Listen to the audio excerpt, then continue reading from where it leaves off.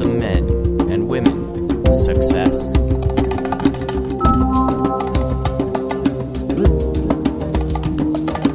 Hi, welcome to Awesome Men and Women Success, the podcast. I'm Matt. I'm Mark. So this week, what are you reading, Mark? I'll be reading the first chapter I wrote, Alliances, General Alliances. Okay. Just the basic ideas, so you know, the world is a savage place, and you need to know who you can trust. Very good. The answer is usually no one. That's very paranoid of you. I'll be reading M. Marshall, Double Psychic Detective, which is not really advice as much as it is a story. It sounds stimulating. I'm kind of proud of it. I like this one a lot. It's a good piece of art, you'd say? Literature, art? I don't claim that things are art or not art. Oh, okay. You claim things exist. No. It's funny, though. Oh, okay. That's good. It makes me laugh. I think this is my funniest thing. Or at least for me. You mean yet?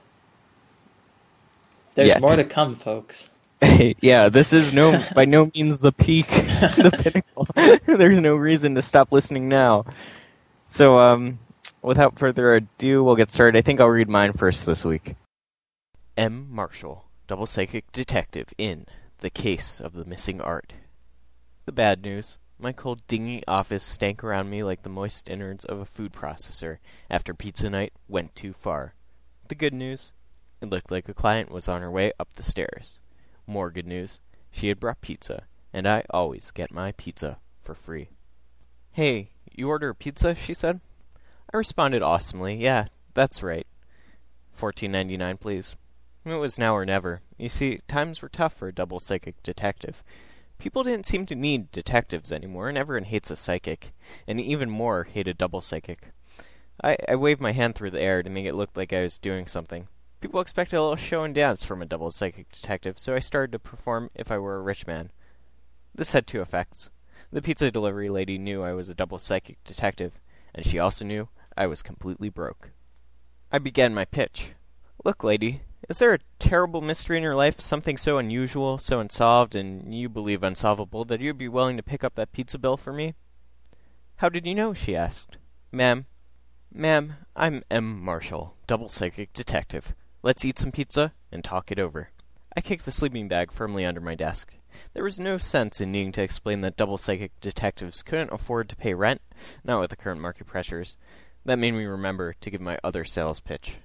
If you'd like anything to go with that pizza, I've got popcorn, candy, and soda. I'd start a movie concession stand business in my spare time. I figured there's a lot to gain, with prices being what they are. I'll have a Coke, she said. Small, medium, or large? Medium? That'll be $6.99. She looked confused before reaching into her purse and handing me $7. Exact change only, please, I said, resolutely. It was just a common courtesy. I mean, it wasn't like I had a cash register in my office or something. She responded, almost sarcastically, Why don't you just keep the change, then? Ma'am, your generosity is more than appreciated. It's double appreciated, I said, slyly reaching into her purse and taking another penny while she wasn't looking. I could tell that this was going to be the start of a beautiful business relationship, mainly by using my double psychic abilities. I pulled the Coke bottle from my mini-fridge and poured half of it into my coffee mug, handing the other half of the bottle to her. It wasn't as gross as it sounds. We ate some of the pizza. It was meat lovers, just like I sensed it would be after I ordered it. She began telling me her story. Okay, so my husband, he's the curator of Look Art, you know, the gallery on 33rd and Cherry. You see, a really expensive piece of art that was on show there went missing about 3 weeks ago. Missing? I asked. Or do you think that maybe, just maybe, it was stolen? Because that is what my double psychic intuition is telling me. Well, I guess it was probably stolen. I don't think so, I know it. Life as a double psychic detective was good. People sometimes ask me what it's like having the omniscience of God. I always respond that's just peachy. She interrupted my thoughts by talking again. Well, the police have been worthless. They have no leads. No leads at all. Okay. Well, if I'm going to help you, I need to perform a double psychic maneuver on you. It's known as a tonsillectomy. She looked frightened. They always look frightened when I say that. Well, don't worry. It has nothing to do with the medical procedure, except you get ice cream at the end of it. All right, let's do it, she said in a resigned manner. Close your eyes. I reached into the mini fridge and pulled out a box of ice cream. I made 2 cones, one for myself and one for her. I then reached under my desk and pulled out the stolen work of art. Ma'am, you may open your eyes now. She did so. Is this the piece of art that has gone missing? Her face played a complex ballet of emotions. It was like watching Swan Lake played in reverse and performed by goat men. Yes. I psychically located your art and pulled it through the astral plane to this location. However, there is one problem. I handed her her ice cream cone. The problem is I'm actually a world-renowned cat burglar. She looked confused. They always look confused when I say that. It's time for me to go. I backflipped out the open window behind me, art in one hand, ice cream in the other. I landed in the driver's seat of my already running Lamborghini convertible, 10 stories below. Life was good. People always ask me why I chose life as a double psychic detective, movie concession stand purveyor, and world-famous cat burglar.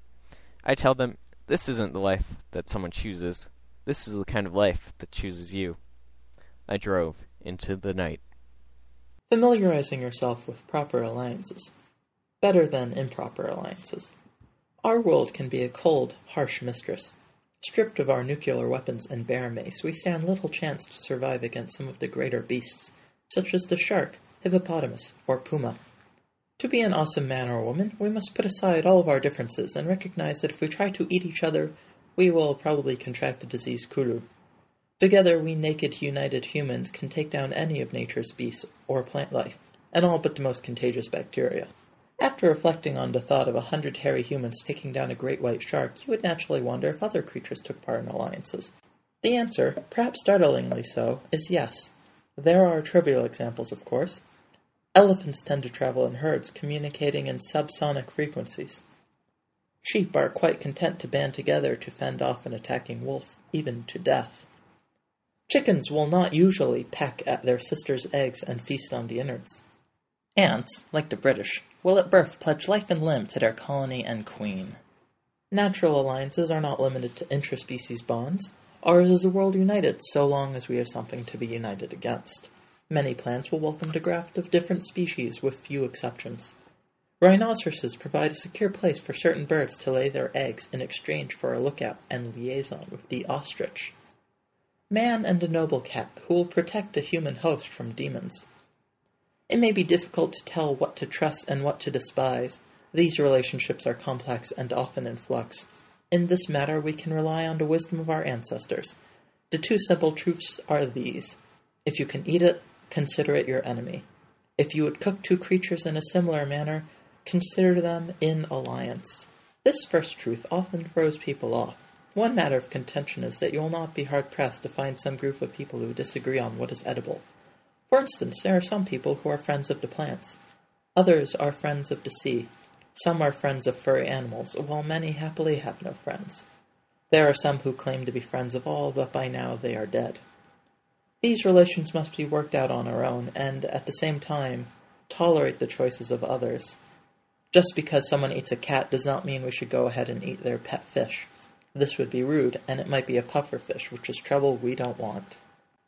Not all of these adversarial relations are one way. Obviously, cows cannot eat humans. As herbivores, our delicious flesh would prove fatal. But consider the humble fungus. When it is in the form of cheese, we are the hunter, but near death, we become the hunted as we become too slow to escape their deadly reach.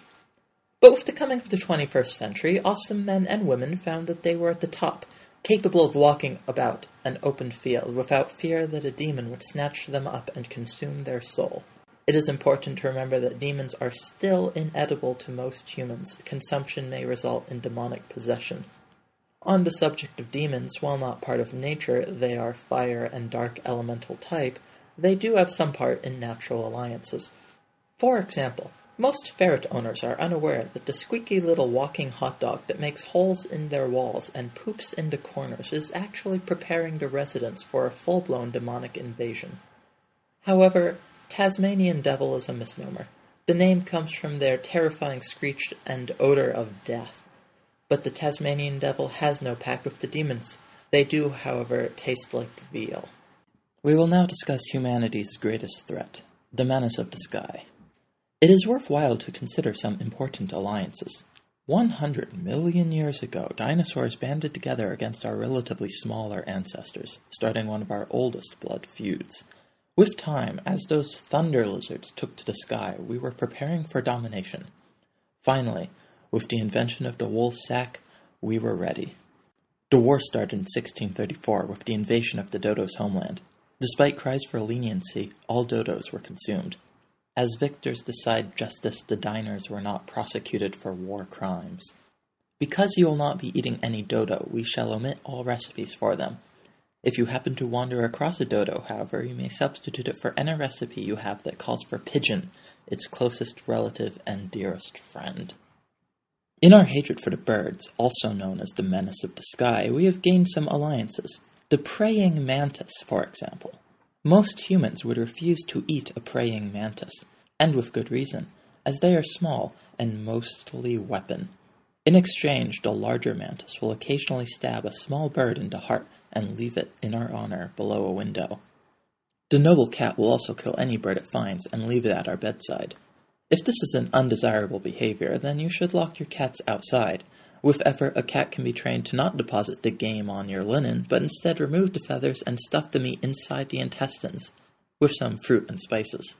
However, you might not find this a completely sanitary process, and should consider purchasing your sausage at your local food market or butcher. Before you can wonder if there might be some birds that are not menace of the sky, let it be known that there are no birds that we can fully trust. Yes, on occasion an awesome man or woman might convince an individual hawk the error in its ways and teach it to attack other birds or rabbits. This trust is rare and often misplaced, with the hawk often attacking children using the same kung fu skills we taught them.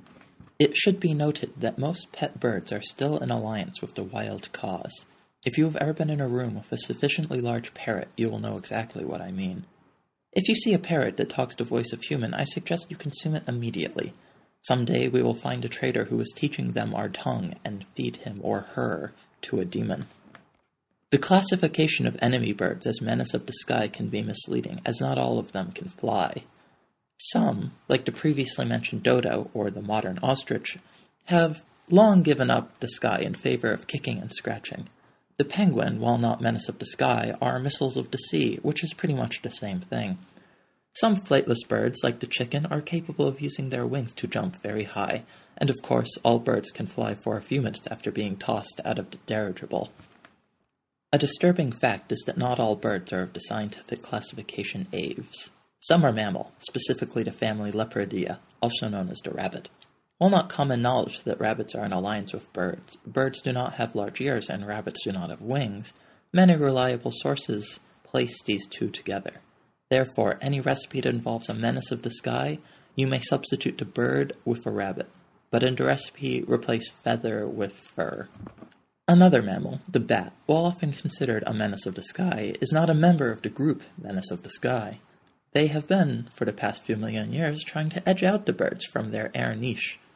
But beware, for some bats have a taste for human blood and are known to transmit vampirism. Because most menace of the sky are able to fly or run very fast, the best time to attack them is in the larval stage, where the beasts resemble a rock filled with water. This stage is called the egg. The egg, while hard and disease-ridden on the outside, contains savory edible pearls and liquids of life.